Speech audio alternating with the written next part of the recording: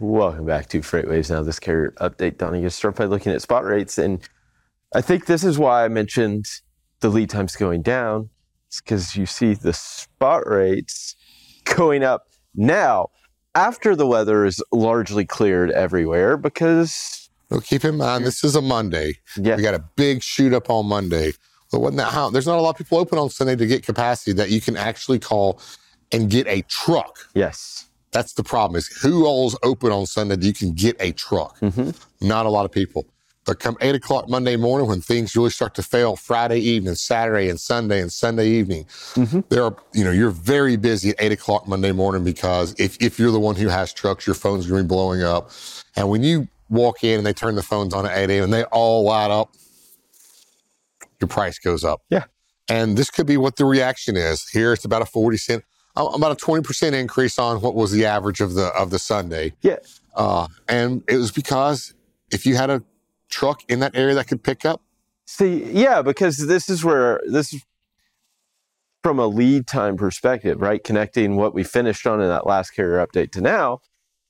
If something failed Friday, Saturday, Sunday, and it has to wait till Monday, well, now you're talking what was, call it 2.5 day lead times back on Friday, right? To pick up, say, Sunday. Well, now if you're down to probably the same day or something like that, it's that time sensitivity, that urgency amplifies. And this is what we call the spot market. And that's what you see. It's called volatility. Yeah. And when you finally get your hands on some volatility where it's leading in your direction like it is here, you push rates up. You shove your rates up as high as you can. Yeah. And you will win, and you'll win big. And if this is what this truly is, you'll see this fall back down sharply afterwards. It'll be, because everything's corrected. The market's going to correct itself. Yeah, it doesn't feel necessarily like a long-term fundamental change, but it is a positive sign for showing that change of market conditions could be coming this year, right? Because it's becoming more sensitive. Carriers still have a say-so in rates. Go look at 2021, right? Go look at what happened during, what was it, February? That big freeze that knocked out the Texas power grid. Like, the market was kind of trending back lower. That happened, shot it right back up. Well, this could be something, hey, the market's been down so low. We needed something to help boost it.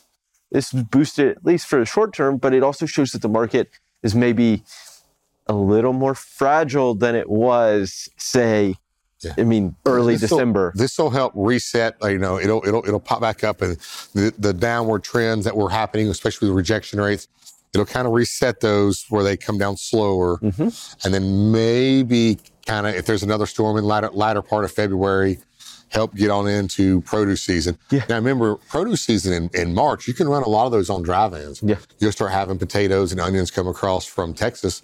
They'll be vented dry vans. So maybe, but depending on how warm it gets. If it's not getting very warm still, they can put them on a regular dry van. If it starts to get a little bit warm, they'll have the dry vans that have a vent in the front and the little door on the back, just kind of keep some air blowing through there.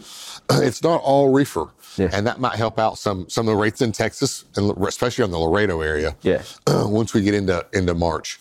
Let's check out fuel prices here.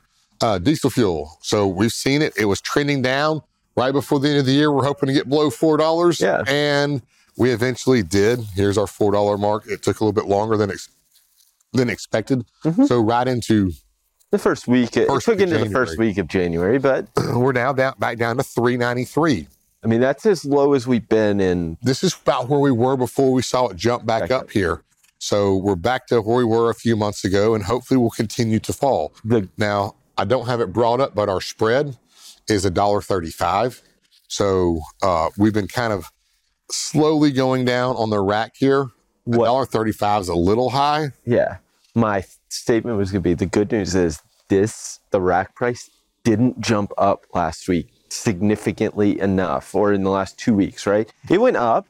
I mean, it went up about 8 cents, but that's not 30, 40, 50 cents, right? I mean, it's still a relatively small increase, which helps. We'll see what happens. These big tanks for home heating oil, they're burning the fuel right now. That's true. And let's see when they refill it, maybe at the end of the month or early next month, what happens then. Absolutely. Well, Donny, thank you so much for the updates this morning. We'll be sure to check in with you again a little later. Right now, we'll hand it back over to Bill Priestley.